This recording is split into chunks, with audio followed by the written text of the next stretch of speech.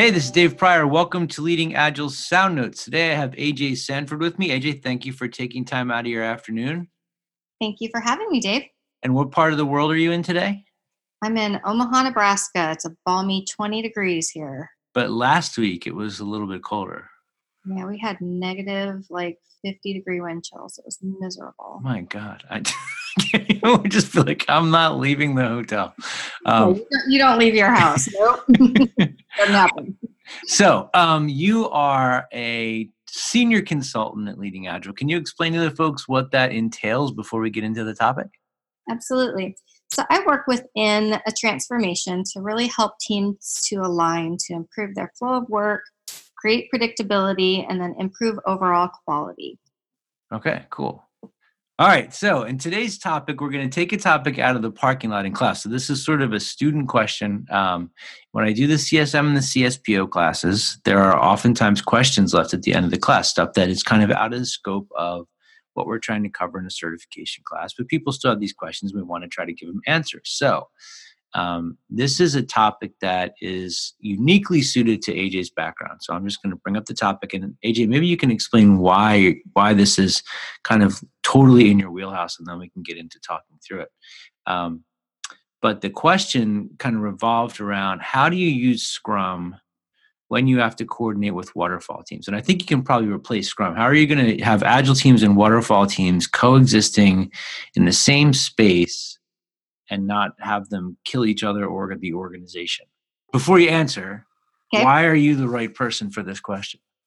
So my history, the teams that I've worked with have really been both Agile and Waterfall. So my most recent position, I was a coach, an Agile coach with an organization, and we had to work with operational teams. We had to work with development teams that were not participating in the Agile transformation quite yet. We've had teams that were a pilot team, and so nobody else was transforming. So I've seen different facets of it, and I've seen it work.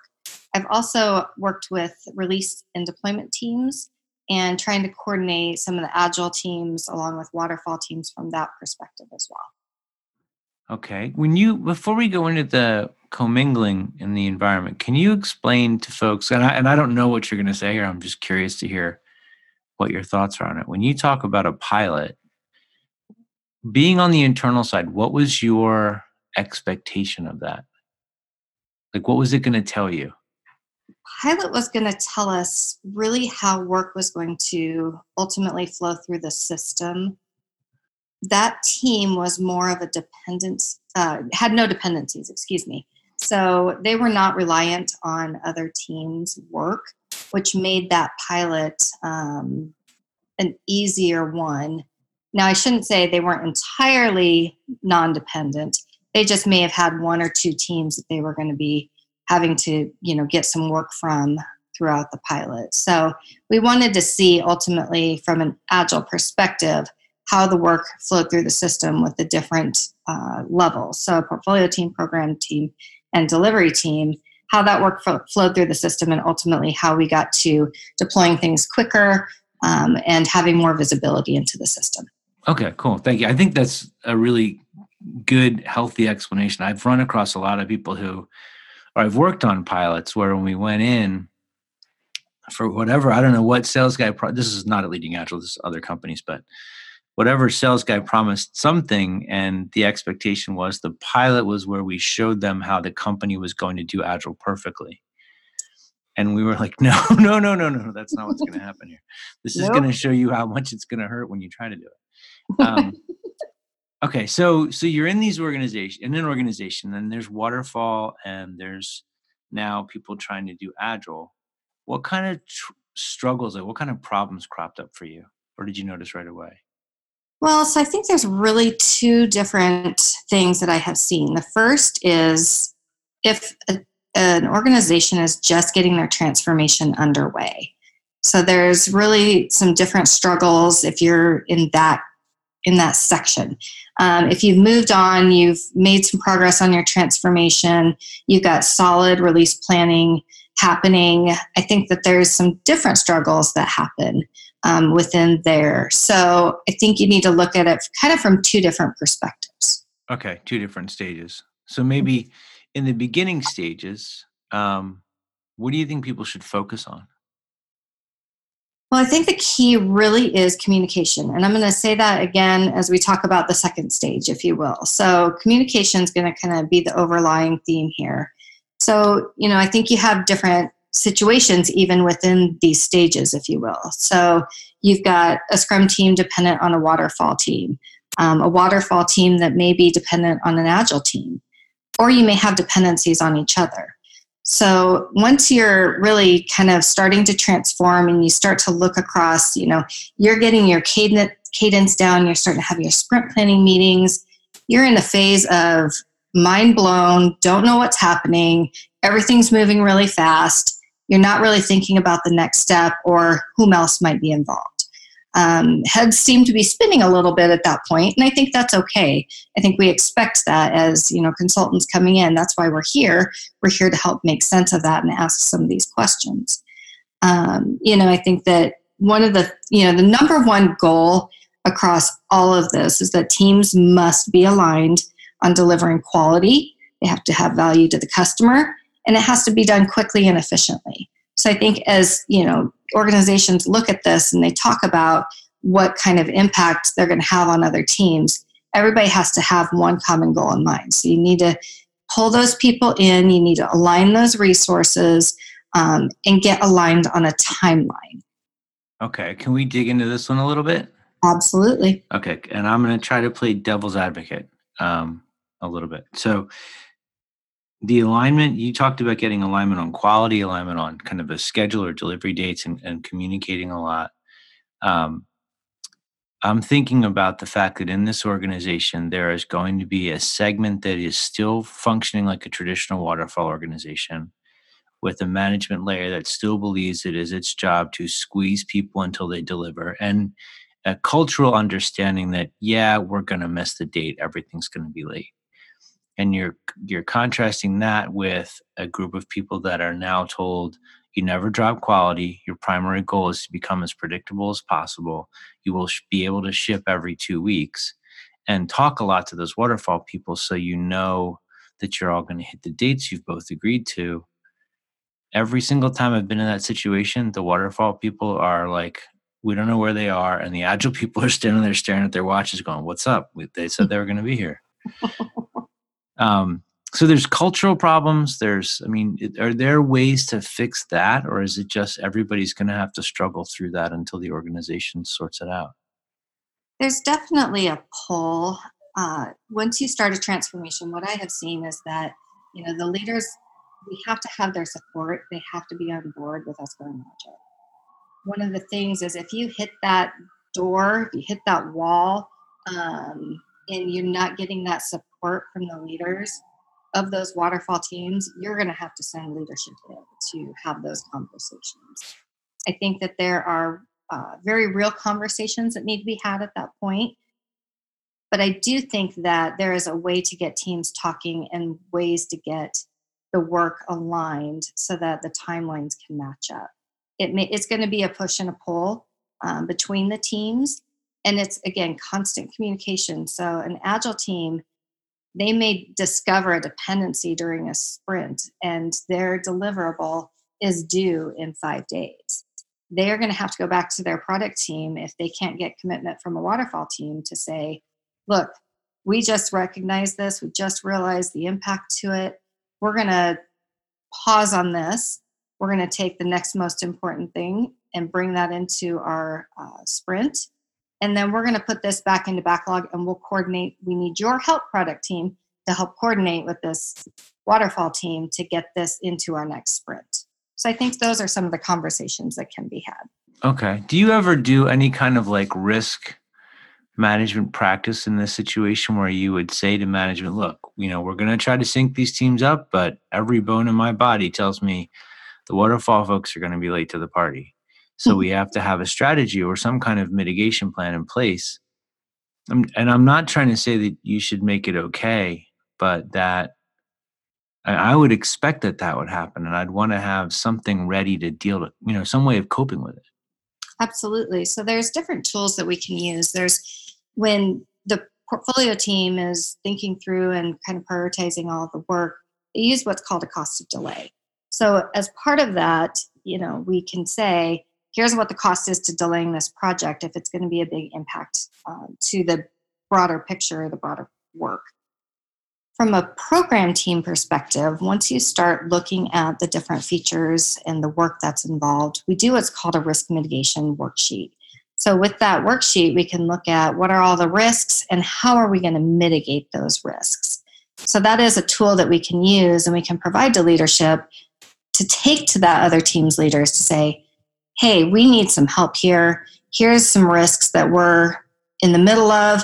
Here's kind of what the cost of delaying this project might be. So there's definitely different tools that we can use as far as risk is involved. Do you have anything that you can use to track dependencies across teams? Any because that's something that comes up all the time. How do you track that from across multiple teams in an organization? And I don't, using agile tools, I don't have a great way of doing that. Yeah, so some of the ALM tools do that fairly well. Some don't do it at all. There's times where you may have to use a manual spreadsheet. I've seen teams tape up paper all the way across a wall and start stringing together all the dependencies, so it looks like a little bit of a motherboard toy. So yeah, I've seen different ways that teams have done that. Ultimately, I think, once you have a Kanban board, whether it's a visual board, something within your ALM tool, I think it's important to have some sort of a column in there on waiting, right? So kind of a waiting status. So if you're dependent on something, you've got notes in there saying what you're dependent on. The ALM tools don't do it very well from that perspective, but you can create ways to show that. Okay. Can I switch topics a little bit? Yes, feel free. So if you've got an environment where you've got agile people working alongside waterfall people, there's the struggle of the work delivery of work, but there can also be a struggle of culture. I mean, we've got, this group that is being kind of taken over to the agile side of things. And the way I tend to look at projects, that's a very different value system than a waterfall group. And now they have to work together. So we've got one team that's focused on people and helping them find the best way to localize decision making and deliver great stuff. And the other one that's treating them like Animal Farm, and we will work harder and keep cracking the whip until we squeeze something out of you. How do you create a culture where those teams can work together and deliver because they're treated so differently? They are treated very differently. And I think it's sharing knowledge. At the end of the day, everybody is there for a purpose. And I think if I can maybe even further my understanding, a good example for me, Dave, that you might relate to is kind of a mainframe team versus, a web team or something where mainframe team's going to definitely work more in a waterfall manner. Their projects are longer. We're working with, I'm going to use the word archaic systems a lot of times that, take a lot of thought, take a lot of time to get things through versus a web team where you can spit stuff out fairly quickly. Am I heading down a right direction for you? Yeah. I mean, there isn't really a wrong direction. I'm just kind of trying to explore it and see what your thoughts are on it.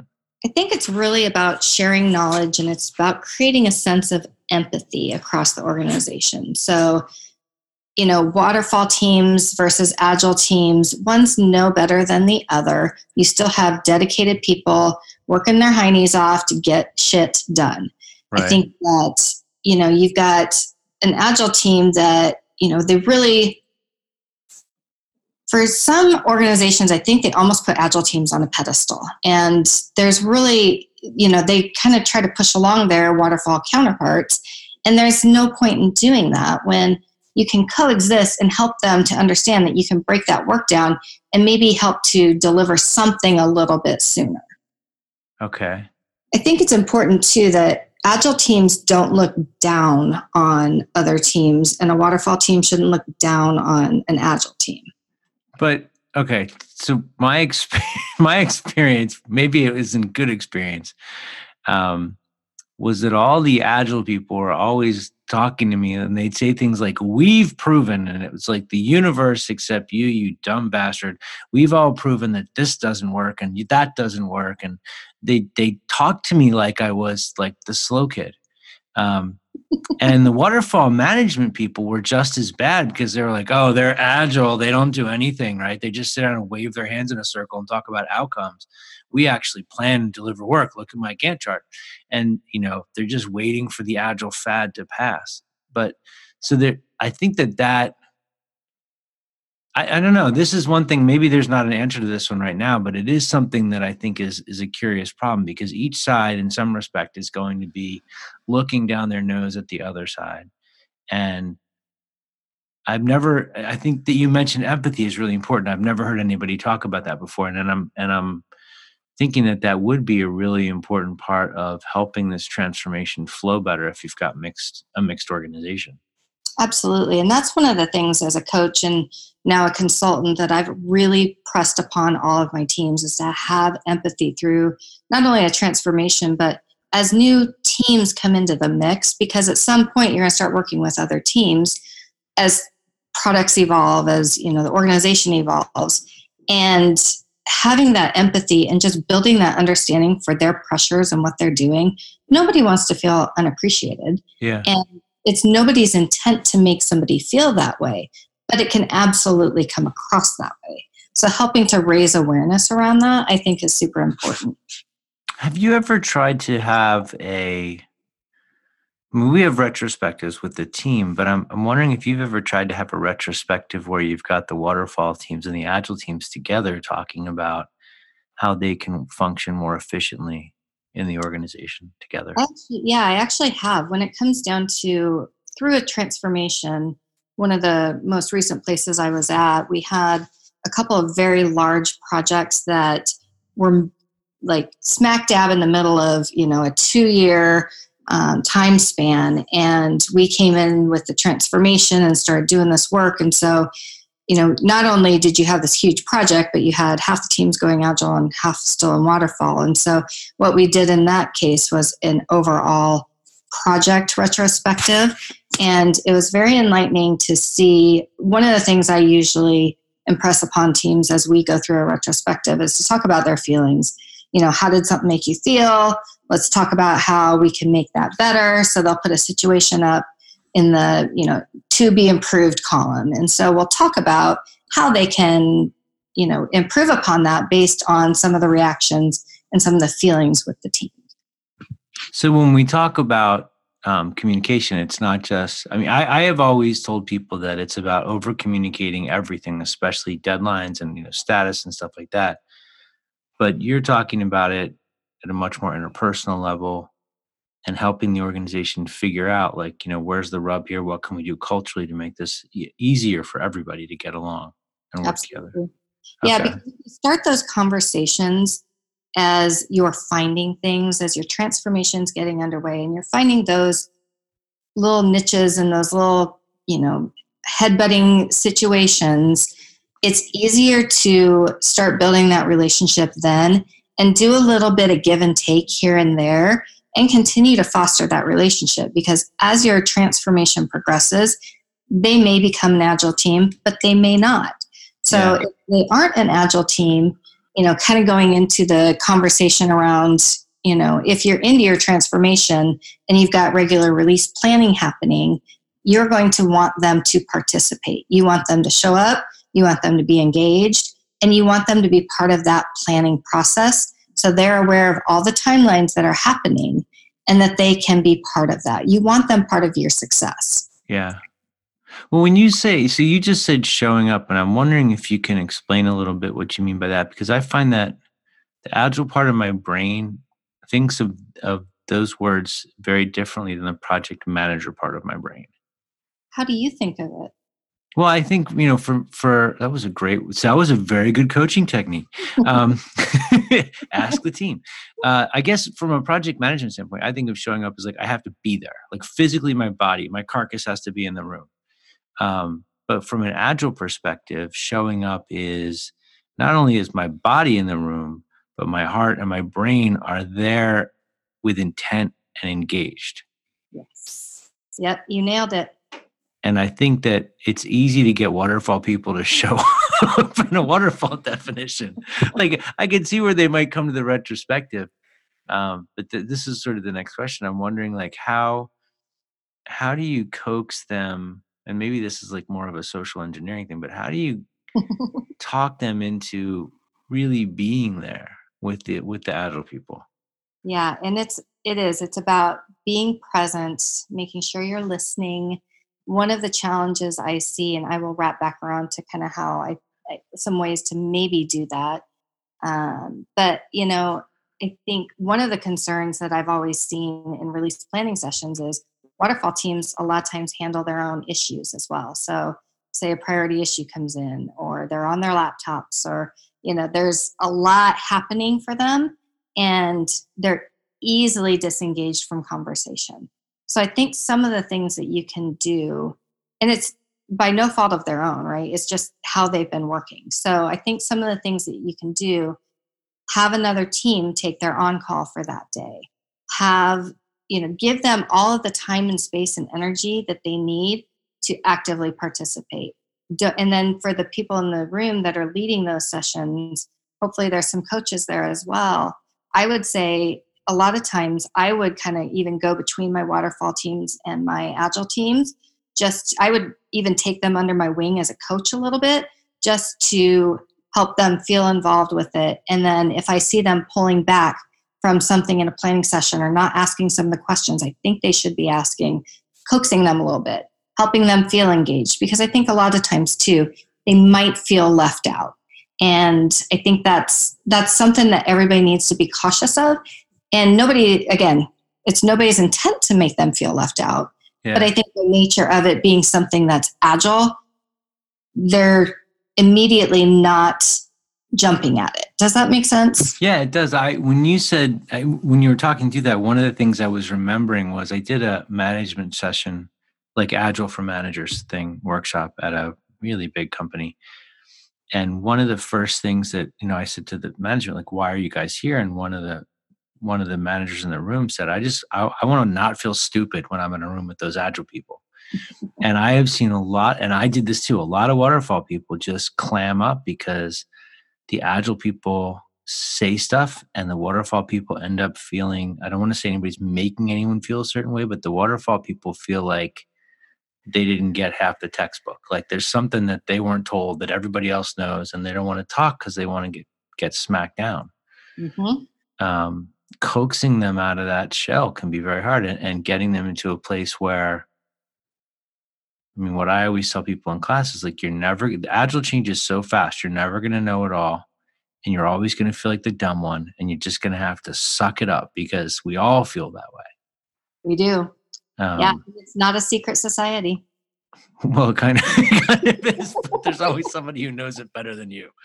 That's true, however. But anybody can learn. And, I think I have also done kind of shortened versions of Agile Fundamentals, kind of a 101, 1 hour to business people, to waterfall teams, to leadership, just so that people can, once the buzz starts, people are whispering, right? It's kind of cool. It's kind of fun. I might want to learn about it. Some people totally, grab onto it, and others shy away from it. But there's opportunities there to do things like that as well that I think would help teams. Okay. I want to turn it completely around now. What if I'm on a waterfall team and I'm going to have to work with Agile? What do I need to know or be prepared to deal with so that they don't screw me up and I can be ready for them? My number one thing that I would tell a waterfall person going to an Agile team is, do not go to your bestie and do not say, hey, can you just do this for me? Okay. So secret side projects. But that's important because they know how to get stuff done, and they just work the system that way.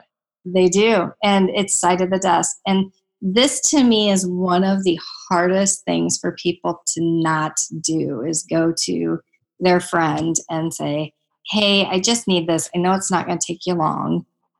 And it may not take you long. And that person's going to feel so guilty saying no to you.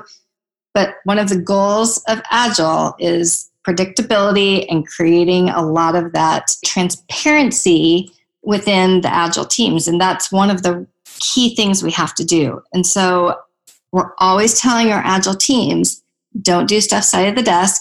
If it's work that's not on the board, it's not work. And what that means is that the team really needs to all have talked about it in a sprint planning session. And they need to be focused just on the stuff they have to do to deliver what they promised to deliver. Exactly. So they have their commitments in a sprint, and that lack of transparency and things coming in, that's going to impact their sprint. And it's going to impact the team ultimately, because you're trying to build trust with your team as well. And so if a piece of work comes in, so if I'm a waterfall person and I know something needs to be done, I would take that probably to a scrum master and say, hey, I've got this work and I need this to be done. Here's my timeline. And the scrum master's going to go all lumber going, yeah, that'd be great. We're not going to do that. I know. But the expectation needs to be set that we're in a sprint right now. Here's when our sprint's done. Our next planning session is on this day. And based on a review of this request, we might be able to get it in then. We'll take a look at it and we'll let you know. So this is hysterical because the waterfall person is coming to the agile person and asking for flexibility, and the agile person is saying no. Well, it depends too. What is it going to be the next highest priority? So that's one of the things. And there are absolutely instances where it's an emergency and needs to get in. So if it is, that's where they would go to a scrum master and say, hey, this needs to go in. Here's my reasoning why. I don't necessarily know that those teams would be doing a risk matrix or anything like that, but they're coming to them saying, this needs to be done. Here's why it needs to be done. This is why it needs to be prioritized. They've got to have their ducks in a row with that information. Yeah. The master's equipped to help prioritize that. You just gave me an idea. Like, I think maybe one of the conversations to have for the folks that are, trying to help the waterfall people get ready is to help them understand that if, let's say it's a scrum team, if they're doing that well, they have everything is based on the discipline of their practice. Like, that's what makes it work. And so if you do come and ask them to add something in, they should be saying no.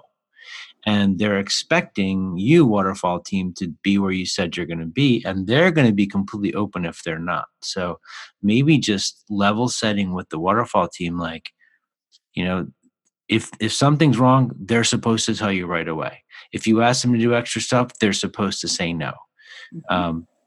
Then the waterfall team that is more accustomed to hacking their own system to get work done could figure out how to hack their own behavior so that it doesn't, create that dissonance with the agile team. That might be worth looking at too. Absolutely. I think it's a great approach. Again, communication. What's that? Communication, setting that. So when people ask this question in class, they're always looking for, like, what's the answer? Like, what's the tricky thing that I do? And I want to just go back to some of this stuff. So you mentioned that having some kind of risk mitigation strategy is important. And you talked about communication, which that's going to apply to the deliverable, to how the teams are working together, to being open about what we can and can't do and different practices and stuff like that. Is there anything else that you think people should be kind of tuning into or being like hyper aware of when they're trying to have waterfall and agile teams work in an environment together? I'm going to go back to that empathy. And I think it's interesting that you haven't had anybody bring that up before. I think that it's super important that teams have empathy for each other and have an understanding and appreciation for the work that each other does.